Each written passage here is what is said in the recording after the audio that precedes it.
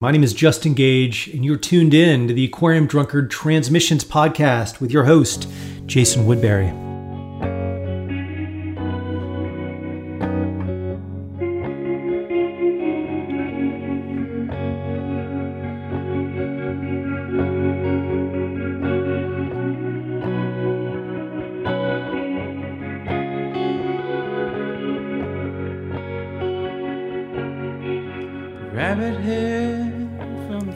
Welcome back. It's good to have you here with us once again. Our guest this week on the show is Al Riggs. They're an incredibly prolific singer-songwriter from Durham, and their new album is called I Got a Big Electric Fan to Keep Me Cool While I Sleep. Though they like to bounce around genre-wise, this one is rooted in country rock traditions. It was recorded in quarantine and features contributions from cosmic pedal steel guitarist Chuck Johnson, as well as James Wilson of the Paisley Fields and Patrick Haggerty of Lavender Country, among others. It was inspired by artists like John Prine and traditional music, and it's dedicated to, let's quote Al here, the queers who strive for their own version of home. Al joined me to discuss the new record and their work, and it was a really fun talk. We, of course, have to touch on some Twin Peaks stuff. Before we get into it, though, Transmissions is brought to you by our patrons. Head over and check out Aquarium Drunkard on Patreon. You can find me on social media. Drop me a line. Let me know what you think of the show. I always love hearing from you valued listeners. You can find my contact info at Aquarium Drunkard as well, along with all of our great writing, mixtapes, interviews, features, and more. If you dig the podcast, remember you can leave a rating or a review wherever you listen, or just share the show. Send your link to your favorite episodes with your pals, that sort of thing. Okay, here's my talk with Al. We'll speak more on the other side. Thanks for tuning in to Transmissions. Yeah, we both got the time.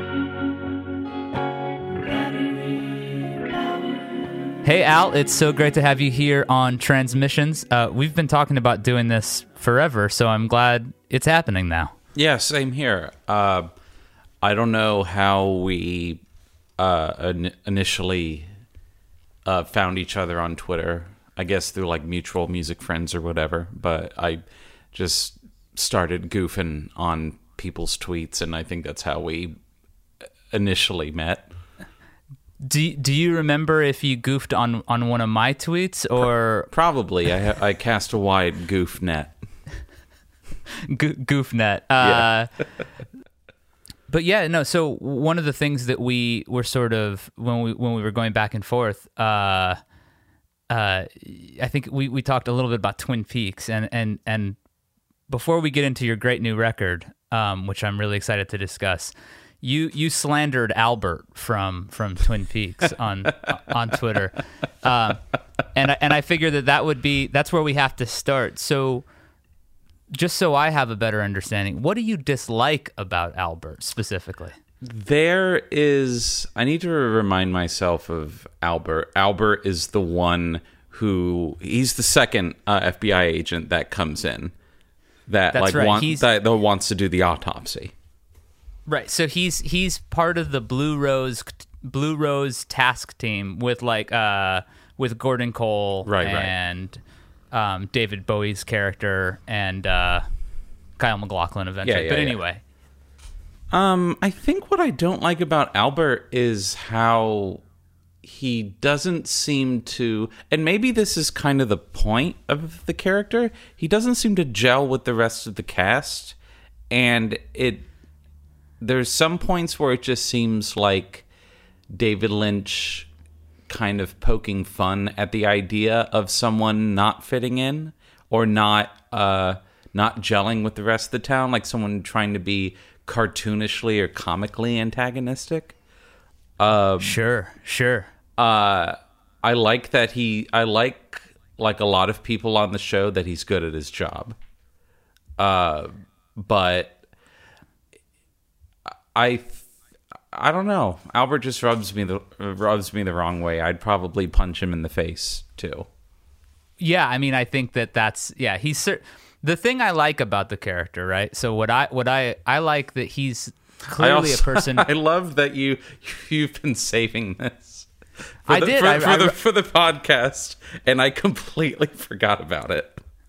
I wrote my thoughts down. I was like, we're gonna get this sorted out. No, I didn't really write my thoughts down, but I have been thinking about it. And what I like about Albert is that he seems like the kind of dude who would prefer to be left alone entirely. He doesn't want to have anything to do with any of this, but because he knows what he knows and because of the things he believes, he's basically just like, he's compelled to do the right thing, even though it's the last thing he would enjoy doing. Right. I like when there's a character like that, especially in a world, especially in a show like Twin Peaks. But that's a great introduction to you. Like to give spicy takes and all sorts of stuff like that. God, on Twitter. God, you bringing that up, it is going to be my biggest regret in life if that's all I'm remembered for. I spend years working on music and trying to get better at writing and producing and self-recording. And if I just poop out some dumb joke and it gets likes, I'm like, well, what the hell am I even doing with all of this? Do you enjoy social media? Do you enjoy like the general? Nobody enjoys social media at all. But I like the connection. I like the way that it helps people like me who are usually kind of terrified of meeting new people. It kind of cuts out a lot of the bullshit and a lot of the pretense of the "hi, how are you" sort of thing. At the same time, though, it is very easy for some people to fall into creating a character for themselves, whether or not they know they are.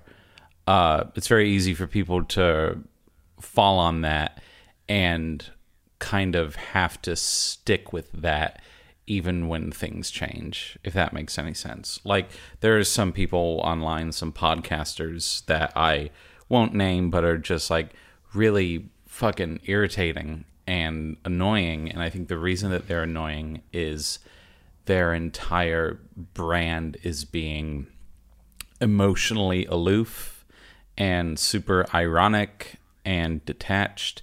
And the funny thing about this, and this happened to me very recently on Twitter, the funny thing about this is when you call them detached, they will immediately say that they're not and just start ragging on you and bringing their followers into the mix and everything. I'm not detached. I'm 100% sincere. And then they just like go back to like saying how, like, I don't know, I'm trying to make up like a super edgy, ironic joke, like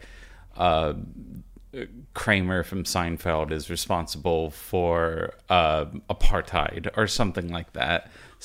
some bullshit, ultra edgy sixth grader crap that nobody has time for, other than to just look at it and point and laugh and move on. It's nothing meaningful. It's just a goof. But I think the problem with goofs is that once you make your whole thing that, people are going to think that's all you are.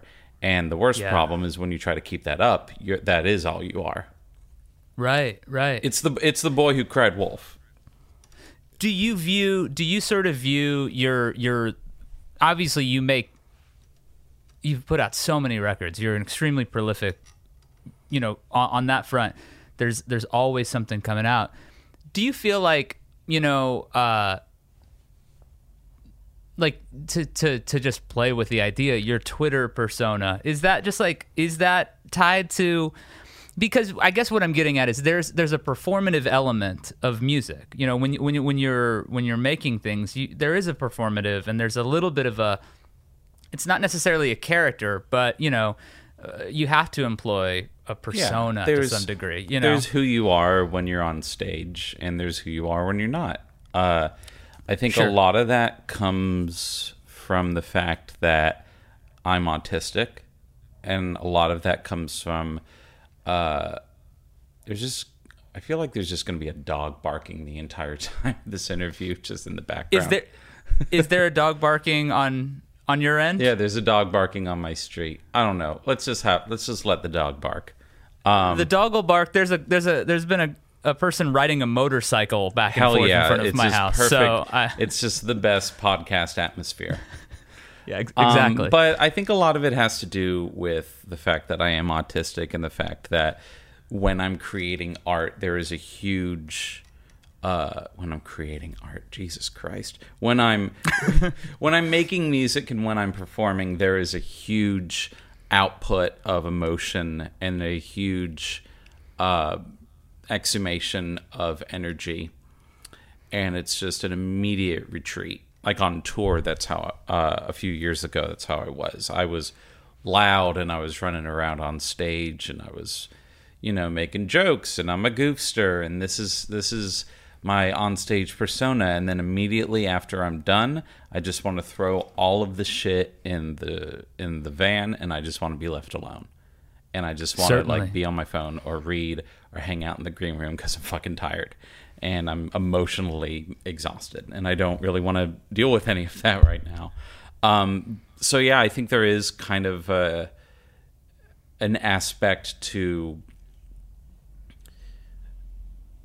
There's kind of an aspect of being on social media that involves that performative nature, because we've all been told that this is how we get people to pay attention to our art.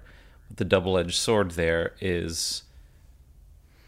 You absolutely cannot 100% guarantee who is going to pay attention to what you're doing and what they're going to pay attention to. So you either just ruin your entire life on Twitter or you just don't interact with it at all, and whatever happens, happens. You can't force anyone to do anything. Sure. Despite what many people have told me. People have told me regarding marketing and promotion. You cannot force anyone to engage with your shit, which is why when brands try to be on Twitter and make jokes, that's why people immediately recognize it as pandering and promotion. Like, oh, this is just like, oh, a meme is over because a brand automatically tweeted about it. Yeah, absolutely. Absolutely. People can spot fakeness from a mile away. There's nothing about what you do that feels fake, even like, whether you're tweeting or your record. And your record is called "I Got a Big Electric Fan to Keep Me Cool While I Sleep." I'm curious. You put so much work out, and your Bandcamp page. There's a lot to take in. There's a lot that isn't available to people anymore because I had a nervous breakdown one night and just decided there's so much on here, people aren't going to pay attention to the new shit, or people aren't even going to go back to this old shit. So I'm just going to get rid of 80% of it. But now it's starting to get crowded again. Well, I wonder, how did the recording of this album, I mean, obviously the pandemic is a part of it, but were there approaches and how did the recording of this album differ from some of the other stuff that you've been a part of? I spent the first chunk of quarantine spending a lot of unemployment money trying to upgrade my studio and actually create a studio. New microphone, mic stands, monitors that I actually got from a friend of mine, new interface, a bunch of MIDI stuff, and a drum kit, which you can see that I've never actually used live drums of my own before. So experimenting with that and creating new sounds with an improved studio lent itself to trying to get the sounds in my head out there a little bit easier than I would with GarageBand loops. Yeah. Well, it's a great sounding record, and it feels expansive, and it feels like some you're exploring some new territory. I mean, there are some great guests on it, but just in terms of your voice sounds wonderful on this album. The songs are really... I worry about that. I was very nervous about how my voice sounded on this record. Well, just because it was so upfront, what was some of the source of some of that nervousness? I mean, I don't think it was warranted, but I also want to respect. No, that's a good question. I mean, I'm non-binary, and I have a weird relationship with my with everything having to do with gender, with everything having to do with my voice. I have a naturally very deep voice. And fighting with that, and also fighting with that emotionally and mentally, while understanding that I'm also a songwriter all the time, I have a hard time understanding what my actual voice is when I'm singing. Sometimes when I sing during the recording session, I think it's great, and then I play it back, and I just want to throw my microphone in the toilet because I never like how my voice sounds, and I don't think that's going to go away anytime soon. It's nothing that anyone said. It's nothing that anyone has done. It's just how I'm built, and it's never going to go away. When the thing that is so, one of the I'm also really quick. I'm also really trying not to turn this interview into therapy, which I've kind of made the mistake of making other interviews in the past kind of go into therapy. No. Well, I certainly wouldn't be qualified to help, first and foremost. So I'd be doing you a great disservice. But but no, I one of the things that the thing that happens with music, or can happen at least, is you get completely out of your head, and you're not in the process. It's less about thinking, and it's more about just what's happening. And I wonder, does that happen for you too? I mean, is that, when you're in it, is there that analytical thing? Can you put that on pause and focus on just having it, come out or whatever? So I set out to make a country record, and I think the record is definitely very country leaning. But the reason why I wanted to make a country record is because I've been so obsessed in the past not to A, copy myself, and B, copy other people. And then I just had this little mini epiphany that's like, well, no one owns chord progressions. Not really. No one owns the combination of these notes. There are, of course, variations, but there are only 12 notes. There's only so much you can do before you just repeat C, A minor, F, G over and over again. And it was freeing in a way, because it allowed me to, for the first time, make an album that focused more on the performance than the writing. The writing came very naturally, but the performance didn't. A lot of songs were bounced over to my husband, who has been really great during the pandemic, just trying to get me to try not to strain myself better. You know what I mean? Like, my voice can kind of be pushed a little too hard, and that kind of, some notes are longer, some notes are shorter. I don't really know what I'm talking about there, but it was more important for this thing to feel good rather than quote unquote sound good. So I wasn't concerned about things sounding too original, if that makes any sense. Like, country music is very, and this isn't an insult at all, the country music is very simple, and it's got very simple framing around it. And the beautiful thing about why there are so many different distinct voices in country is how they use those framings to create something personal inside. Right, you've got the framework, which exists in a sort of in the lineage of a tradition, which isn't to say you can't make surprising choices or that you don't. You know, you can make all sorts of choices, but like what was country something that you interacted with growing up? No, or you came later to it? I came much later to country. Growing up, 90s kids remember. Country on the radio was kind of going through a weird renaissance during the 90s. Yeah, absolutely. This sort of weird, the creation of the monster that we have right now of pop country. My mom, I always remember my mom playing, oh God, what's her name? And I'm the only one. Like, who sings that song? That's Jesus. And I'm the only walk across the fire for you.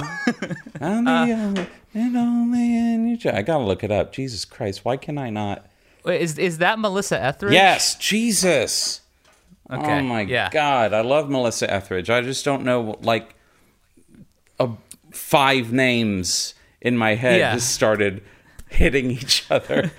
I know exactly how that goes, and it happens every time I'm on the podcast. Every time we're doing a podcast, I'll be like, "Yeah, remember that one?" And then you just trail off. But so you heard sort of like Melissa Etheridge, obviously, sort of leaning in the country, but in another way, you know, like. Had its almost... Yeah, like Melissa Etheridge was on the radio. Sheryl Crow was on the radio. Of course, Achy Breaky Heart was still getting played. Yeah. We know better now, but God, modern country these days is so fucking... Pop country is so terrible, and that's a completely different discussion. But yeah, growing up, I was kind of averse to country music because I kind of all thought that it sounded the same. And, you know, that whole joke that we joke about online now, I listen to everything except rap and country. I mean, that was me because I was a white teenager who was very insular and only focused on like one kind of hard genre of music that I thought spoke to me. And what I thought spoke to me was shit like Good Charlotte and Simple Plan and just like all of these terrible pop punk and emo bands that upon reflection were like incredibly sexist and incredibly misogynist and just like only a tinge of racism in lyrics and videos and everything. I just grew up, and that feels a little mean to say because there are bands who sound like Good Charlotte and Simple Plan and, you know, pop punk, who are clearly good people and make good music. But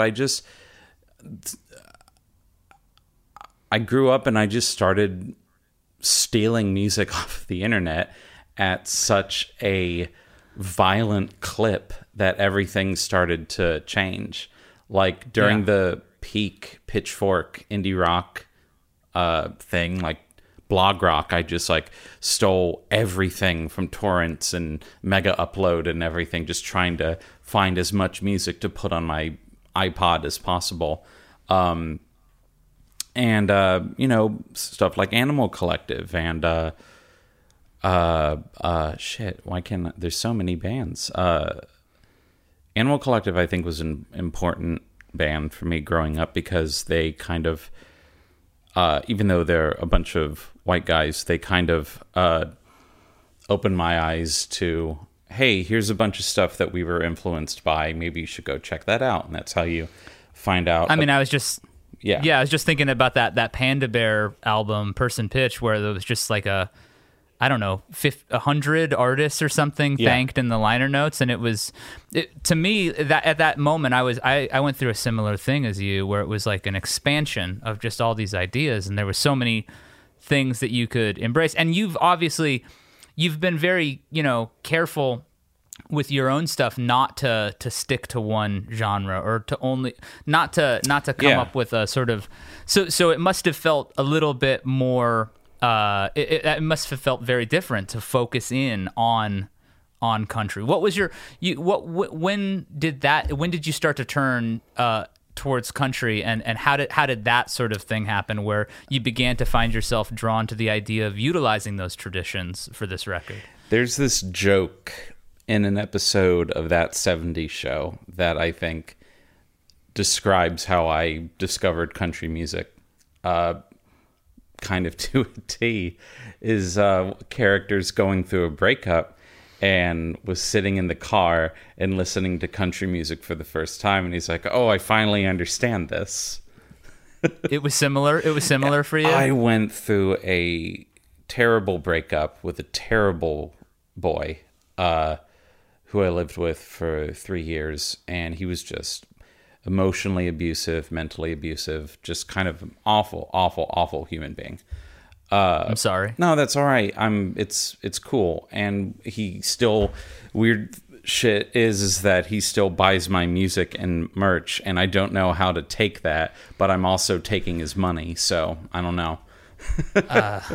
But living well is the best revenge. Yeah. That's around the time where I started getting into punk and much more angrier music, before Michael Gira revealed himself to be a gross accused rapist. I was really big into Swans. And Swans is a band I can't really listen to anymore. But around that time, Swans was this huge band, literally, that just sounded like the earth being ripped in half. And it was...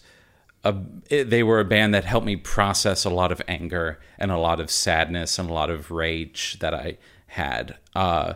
And that eventually led to finding folk music and world music, which is a term that I don't really like, global music. It's just other music from other countries.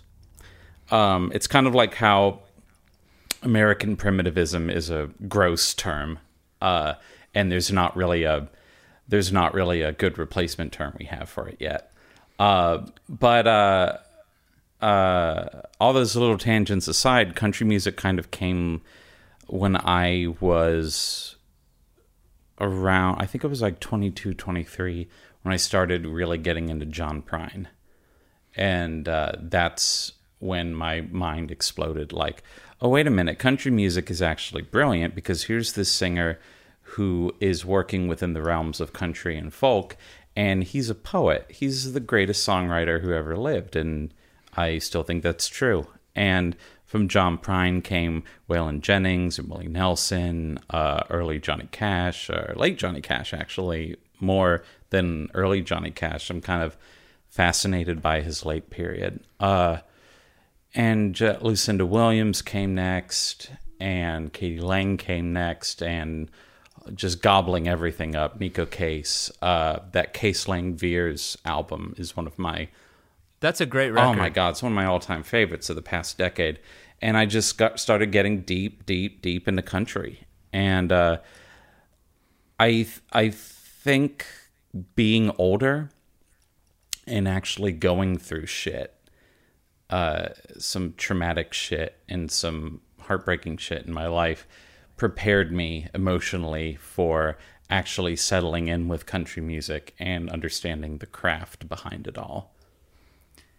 I don't want to make a very long answer short.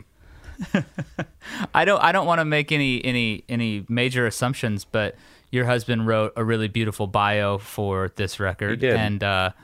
And it seems like perhaps you're in a situation where you're a little bit more settled, in your life, and you've got a space there where you're able to create, and you've got a partner who's supportive of that. Was there any sort of tension between the idea that you were embracing this music that took such heartache to understand, at a time when perhaps, global pandemics aside, things had maybe settled into a good space for you. Was there any, or did those things feel tied together at all? Those things feel tied together, and I'm glad you asked, because that's kind of the story of, it's kind of the concept behind the album, which was trying to make a country music album about queer domesticity and settling down. And the reason why it's called I Got a Big Electric Fan to Keep Me Cool While I Sleep is that's a line from one of my all-time favorite songs, probably my favorite country song, Ragged But Right, which there's a cover of on the album. And that song kind of blew my head wide open, because there's tons of different versions of the song. It's a traditional song, which means by covering it, I cannot get sued. But my it's always nice. Yep. Yeah. But my favorite version of the song is the one by George Jones. And just to hear George Jones, of all people, sing this song about settling down, no longer being a crazy idiot on the town, with a wife and a kid and a porterhouse steak and a house, and just everything's nice. It kind of blew my mind. Like, you can write a country song. Could do a country song about how things are okay. Yeah, you can actually step back and look at things and look at your situation and see that things are okay. Yeah. It's funny too, because Dylan, when he embraced country on Nashville Skyline, it was his ode to domesticity and the sort of like having spent a lot of time, in a pretty wild headspace, chilling out a little bit and being able to appreciate what had happened. So it's interesting that you were in a similar zone. You covered Ragged But Right on the album with Patrick Haggerty of Lavender Country and Paisley Fields.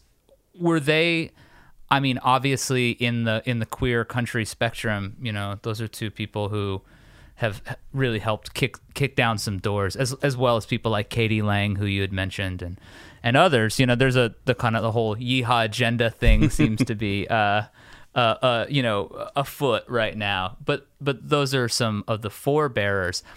When you reached out to them about the song, did you explain the concept that you had for the album as well, or did you just kind of leave it open?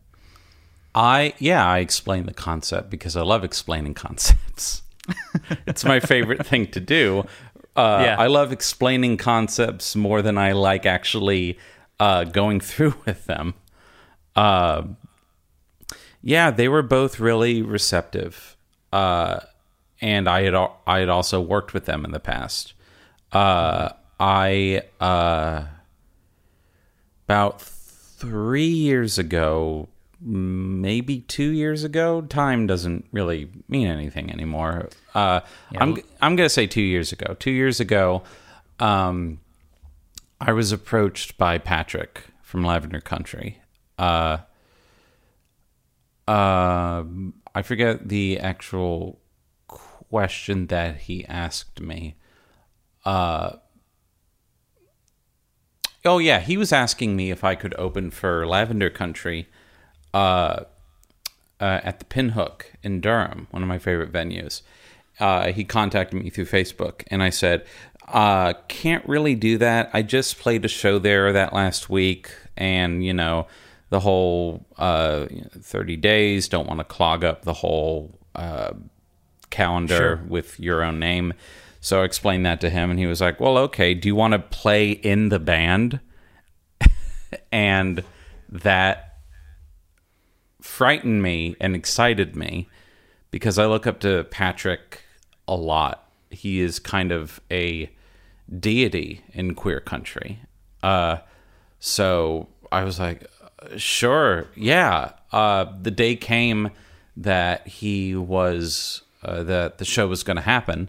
I picked Patrick and his husband up from Brendan Greaves' house, and we went to breakfast with the rest of the band. That included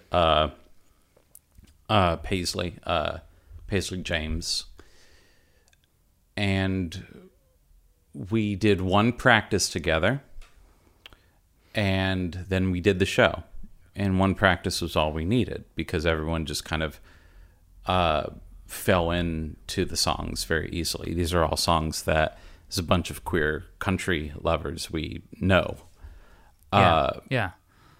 And the show was great. I don't know if you've seen a Lavender Country show, but it's more than just a concert. It's more than just a bunch of songs. It's the story of this dude's life and going through his entire history.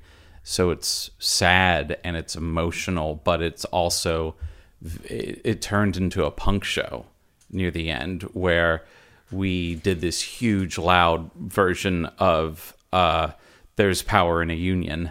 And he's in the middle of the giant crowd in the Pinhook with the very long microphone. And we're just like slamming on stage. And I'd also played with Paisley when they came by again later that year. We played another show at the Pinhook. So I already knew them. And approaching them to do the song was... it just felt like the right thing to do thematically, and it was easy to do. I didn't know they would say yes, but I knew that if they said yes, they would be easy to work with. And they both Patrick and Paisley sent me their takes very quickly, and I didn't have to edit either of them. Because I wanted it to sound, that specific song to sound raw and kind of punky and grungy, like it was in a tiny room. And yeah, I'm honored to have them on the album. I'm honored to have ever met them. And it's weird that they're on the album. It's weird that any of the people who are on the album that are not me are on the album, because these are all the guests on the album are people that I've listened to or have been friends with for years, and I'm just huge fans of everyone on it. What is that? Which camp does Chuck Johnson fall into? Who plays pedal steel on the record? God, I've loved Chuck's music for a long time now. Completely reinvented how I saw that instrument. I'm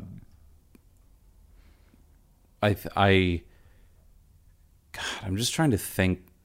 I'm trying to think of how I reached out to Chuck, and also I'm trying to put this bud back on the back on the headphone that fell off.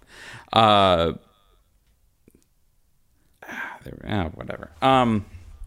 I just got to not pay attention to that. What surprised me about everyone that I reached out to for the album is how game they were for what I asked them to do.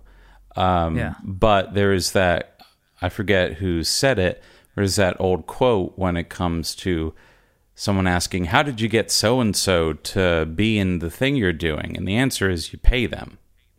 Right. And it's very great to pay other musicians. And I always feel great when I have the money to ask friends or people that I like to be on an album. And they're always... Yeah. And they always knock it out in the park. I never had... Every time I've ever worked with someone on my music that isn't, producing or just anyone, they improve it. And when and Claire did her multiple vocal takes for Wishes and Clapping, and she added that weird kind of semi-dissonant thing arrangement to the very end, I was like, that is brilliant. I didn't even think about that. And Chuck did something for Blighted by the Light that felt very true to both the roots of the instrument and also true to him. Which is such an... I love that somebody, like, the instrument, of course, is thought about in tandem with country music most often. Yeah. I mean, that's not its only application, of course. Yeah. Certainly not throughout history. But, I love the idea that one of the things that everybody's doing on this record, including yourself, is playing with the ideas of country, sort of pushing them into other areas, taking, a little bit of a using that tradition, but exploring a new path or a new side tributary, you know, which is what Chuck's records do. On this record, did you spend, you know, more time with this one than you did other records? Or did it come together pretty quickly? What was it like? Because you recorded it all during during lockdown, right? Yeah, I recorded so much stuff during the lockdown. Most of it's been put out by now, but I recorded 2 main Al Riggs albums during the lockdown. One of them is Big Electric Fan. I definitely did more takes than usual.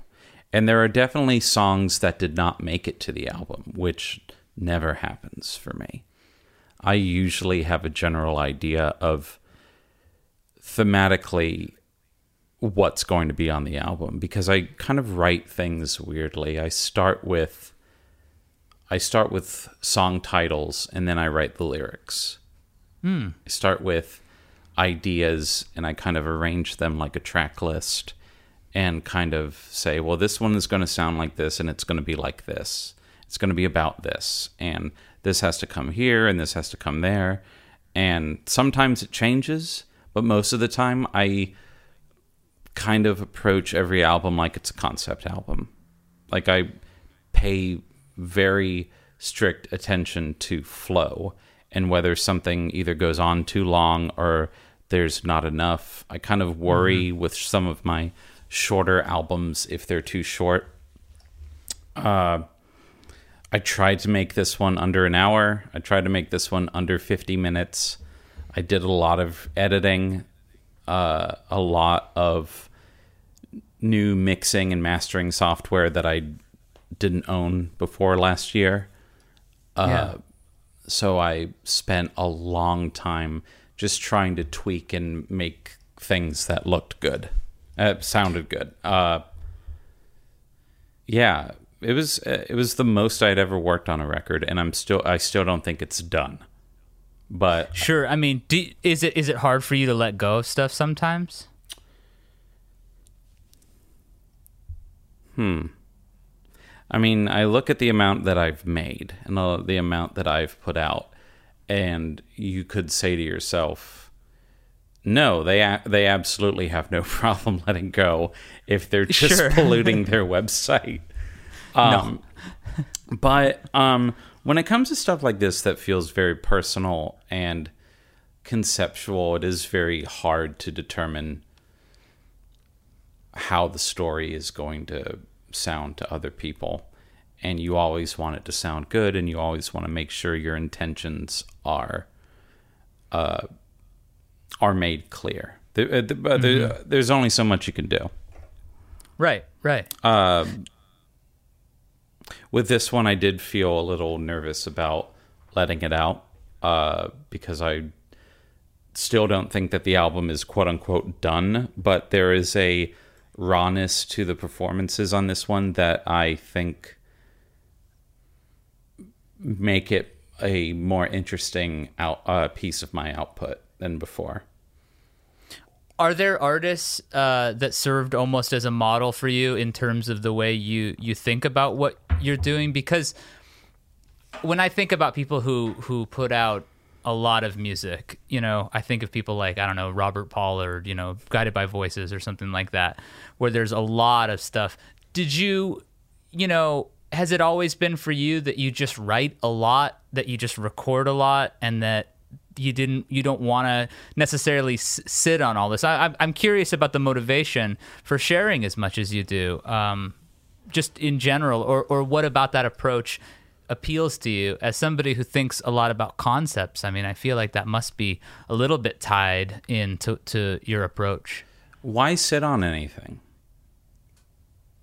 And that's not a hypothetical. I'd like to know, like, I like to ask a lot of people who have told me in the past, friends of mine, people who I'm still very good friends with, who have told me, don't release so much and don't put out so much because you're going to dilute the market. You're going to dilute this whole thing that we've invented that is so arbitrary that it can change like that. It's bullshit. This art is meant to be shared, and art is meant for people to afford it and to see it. It's meant for everybody, and people who put limits on, you should only put this much out at a time, and try to structure it in a way that prioritizes engagement over enjoyment. Fuck those people. Right. Absolutely. Because I put things out and I make things because I enjoy making it, and I want to see if other people enjoy what I do. And I wish I had a deeper answer than that, but that's it. I like what I do, and it's something that I'm good at. And sometimes you just want to brag. You just want to brag on yourself. Like, here's an album that I made. Here's 2. I made 2 albums this year. Here are 2 of them. Here's 3. Yeah. Here's a single. Here's this weird thing that I was thinking of. Here's a cover of a Laurie Anderson song.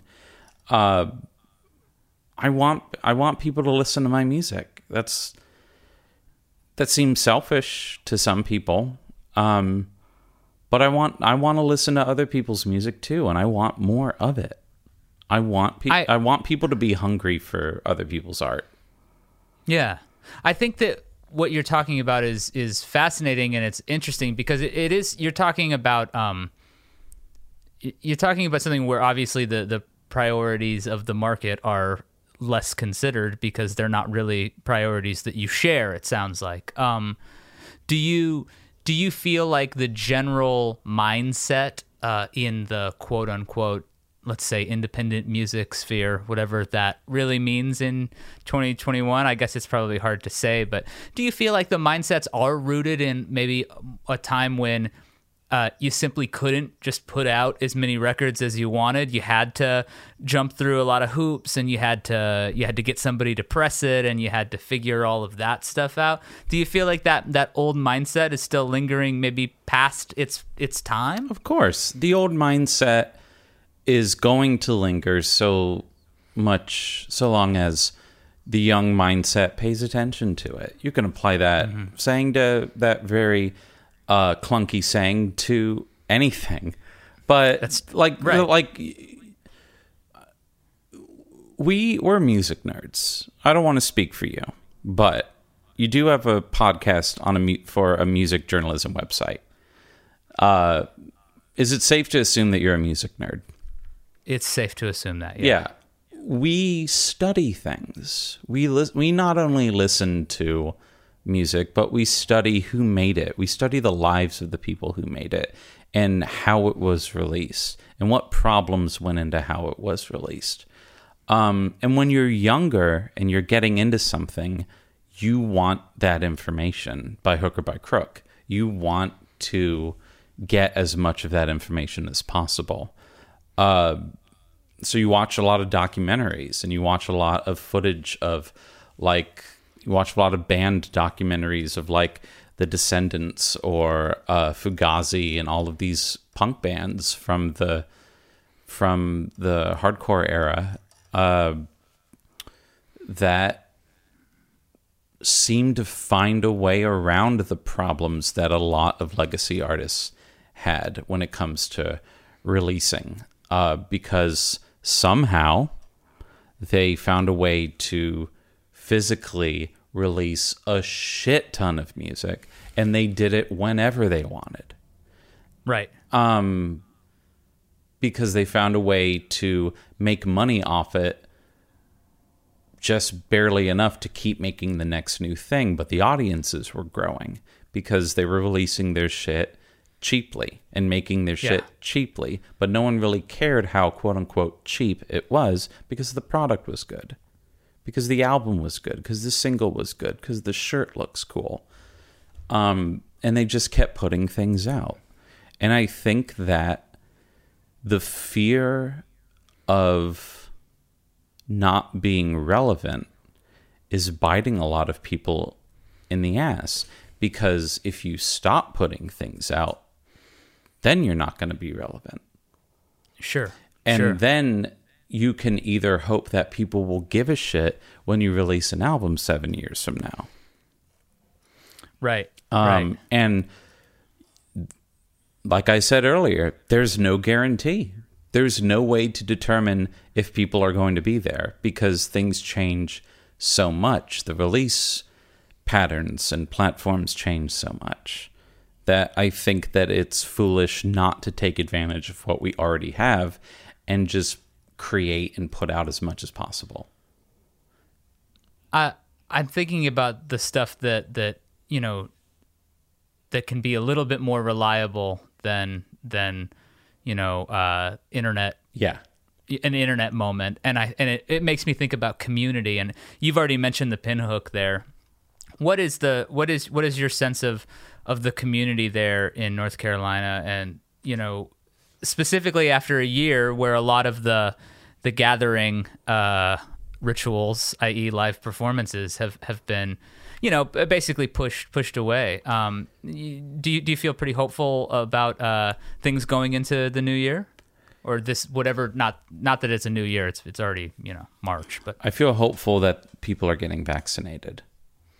I don't know what's going to happen after that, but I'm hopeful that more and more people are able to get vaccinated. I don't think we are going to get back to what things were before the virus for a few years from now. And even then, it might look completely different. But the community is very strong.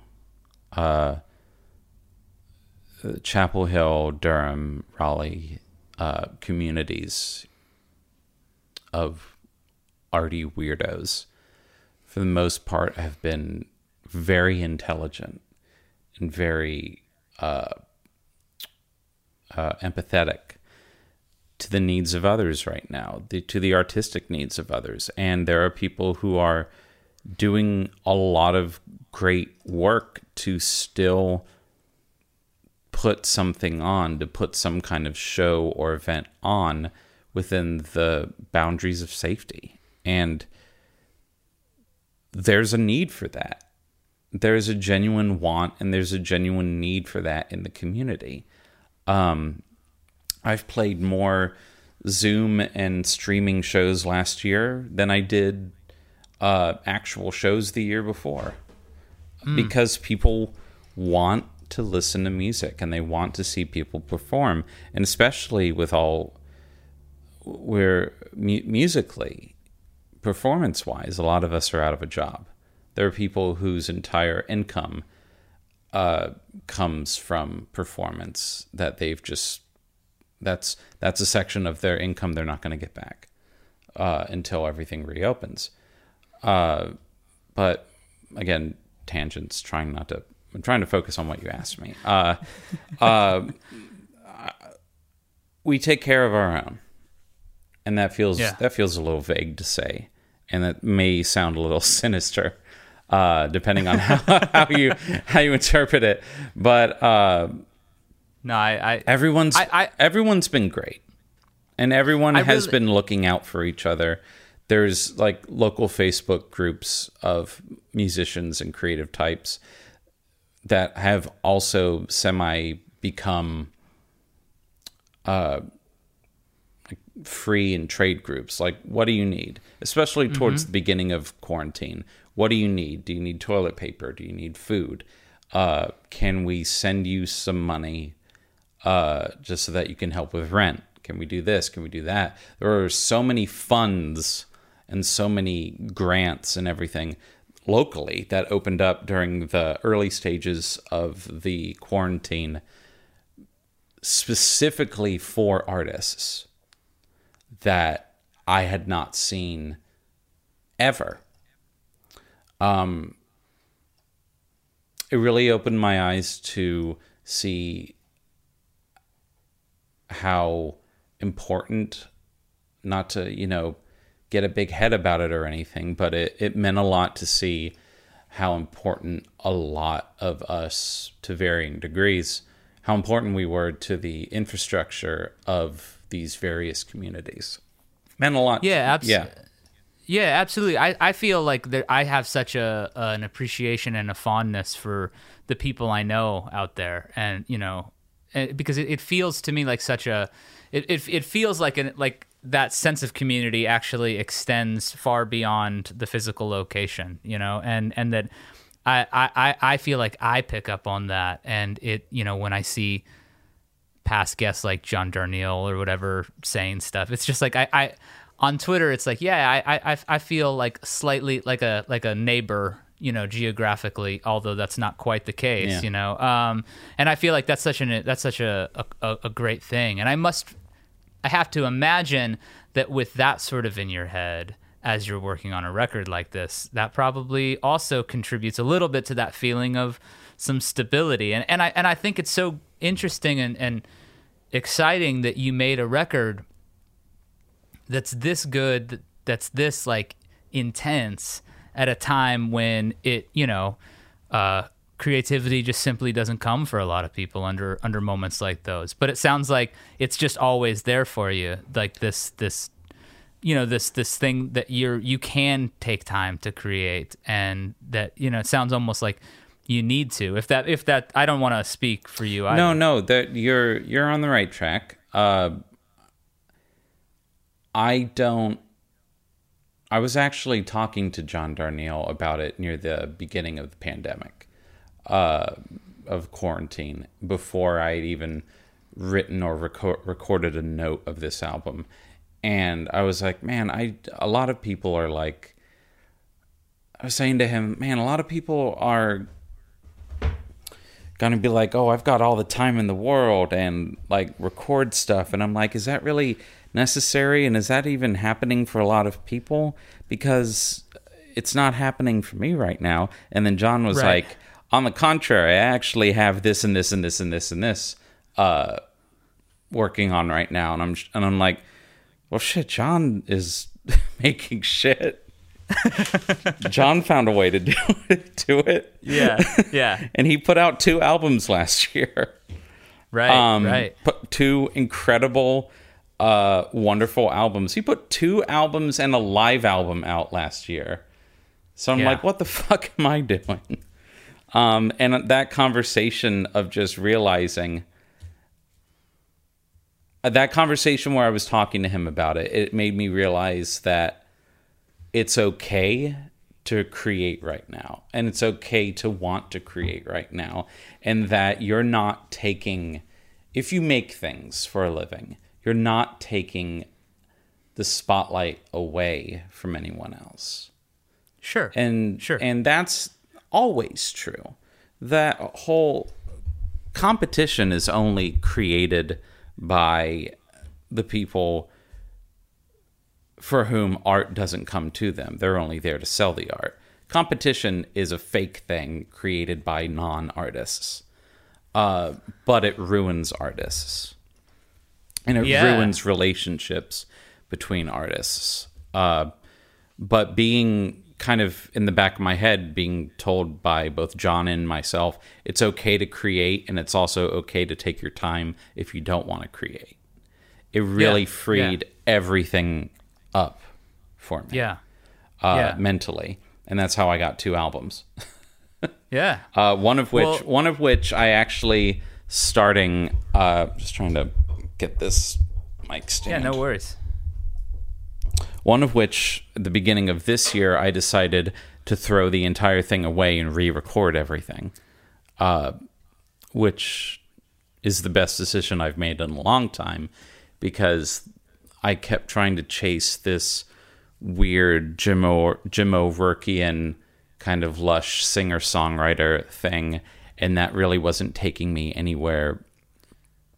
Where it just, sometimes things just don't click, and sometimes things just don't work. So I threw everything away, and I started listening to a lot of Talk Talk and Blue Nile and Sade and all of this, quote unquote sophistopop, and which is a term. I love that stuff. So do I, and it's a term that I hate. But again, like American primitivism, it's like, I don't know what else to call this. So now the album's going to sound like the Blue Nile, and it's going to have it's about dead people. So you've got a country record about domesticity and a sophistopop record about dead people. Yes, that's awesome. Yeah, I can't wait to hear that one. It sounds absolutely nothing like Big Electric Fan, and that's the goal. Yeah. Do you feel so? Is that something that you've already got finished up, or you're nearly finished? Or I had written these songs a long time ago. A few of them are actually from a recording session I did with Brad Cook a few years ago. Brad's great. And I was like, hey, can I take these songs that we worked on in Greensboro and put them on the new album? And he was like, oh, yeah, sure, totally.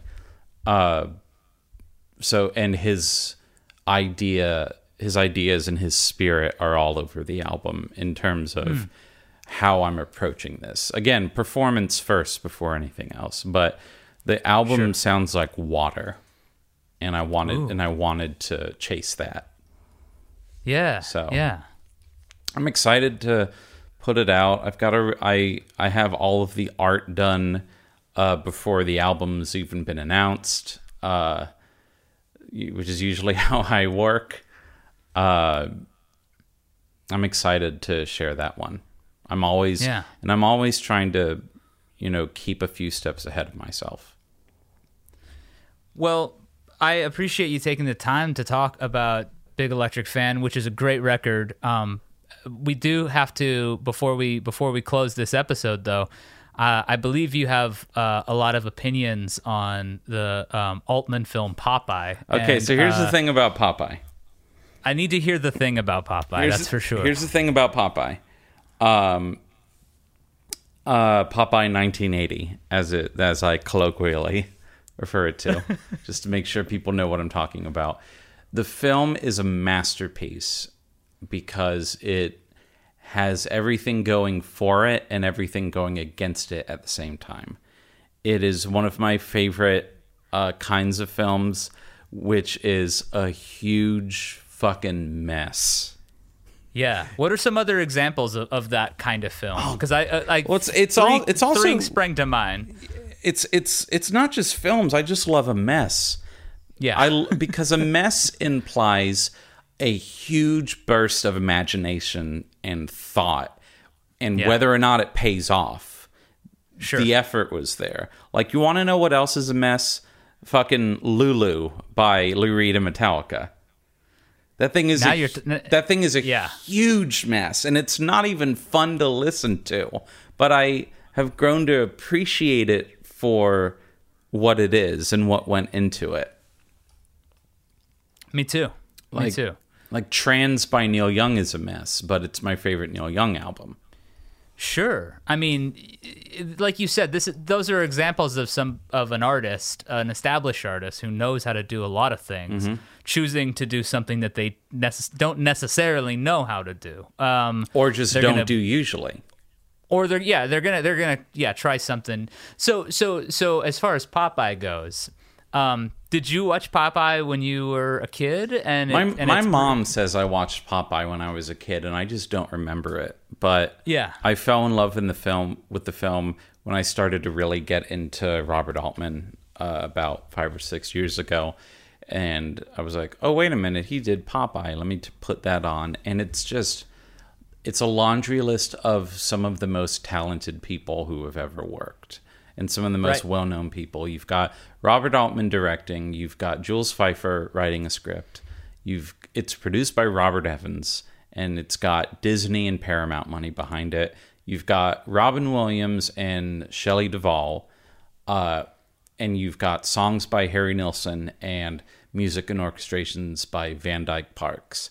And it's everything perfect on paper.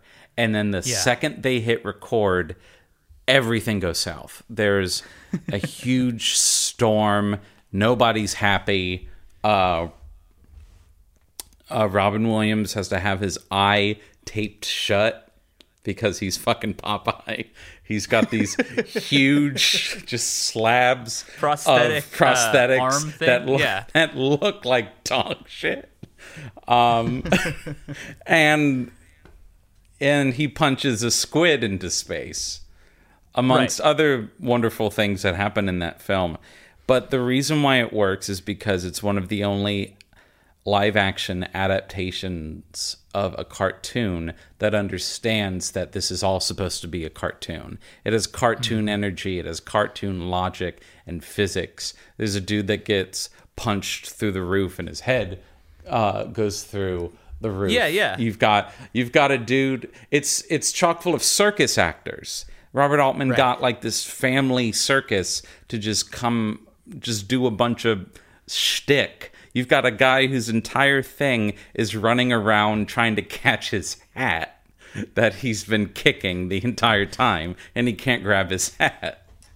I think what you're saying is that you love the energy of it. You love the enthusiasm. I love of it, the despite enthusiasm. The fact I love the enthusiasm of a mess, because what that means is that they're having fun, and you never. There's very rare occasions where you see a movie where the energy is fun and the ideas are just everywhere.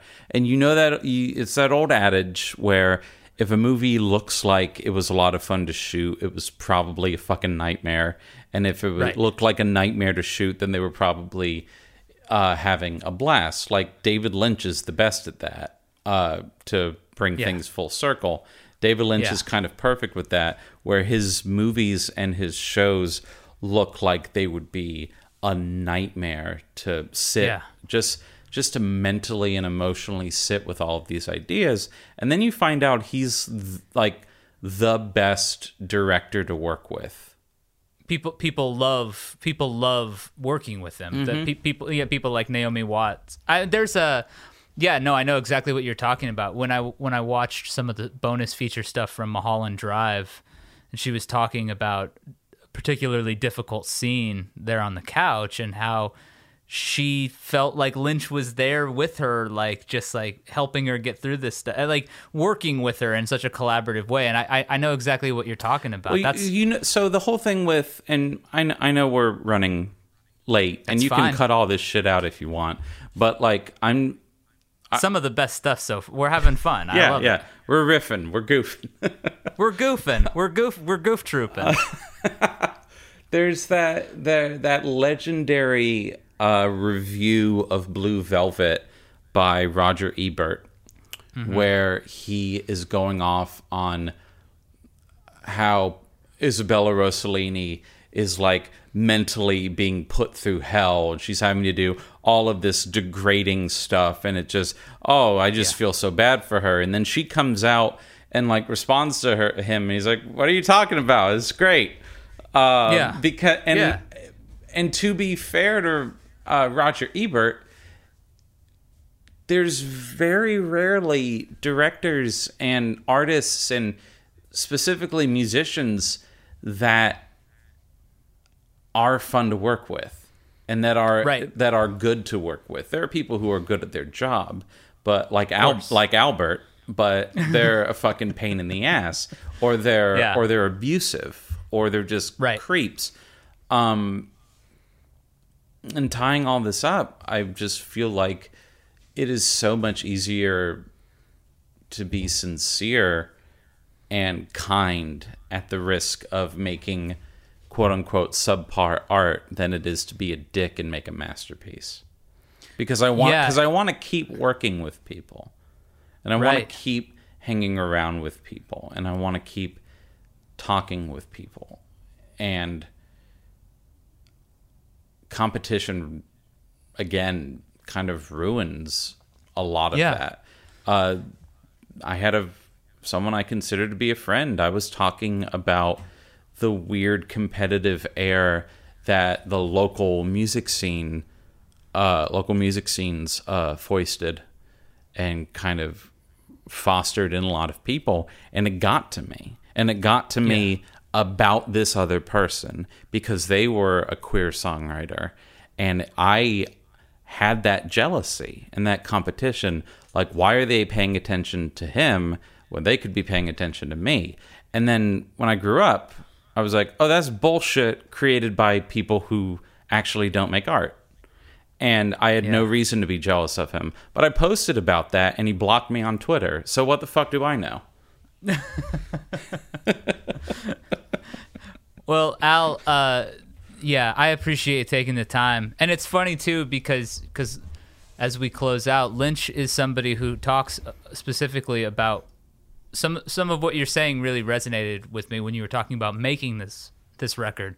Because what he's talked about in a lot of the stuff I've read is that you can't really create when you're miserable. You can, of course, and people do, you know, but it's not the feeling of creating when you're not miserable. When you do realize that you can explore dark things and scary things even better when you've got some sort of, you know, footing. And you can compartmentalize. Sure.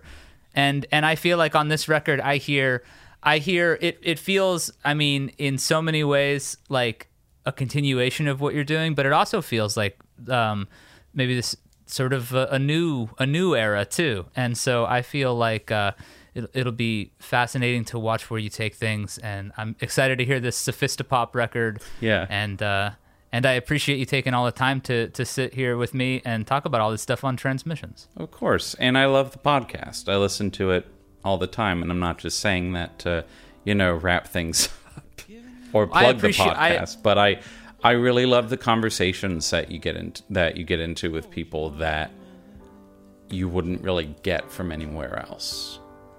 Well, I appreciate you saying that, and I'm very much appreciate you being part of that. So I appreciate. This is just the crippling self-image. I appreciate lucking into being on this podcast. Well, you didn't luck your way on. You tweeted your way on, and we had a lot of great interactions that led here. So I appreciate you taking the time, Al. Thanks so much for being here with me. Thank you so much, Jason. Please don't ask me to take you for one final ride. The restaurants have all our arguments and all our final meals inside. Just give me a witness.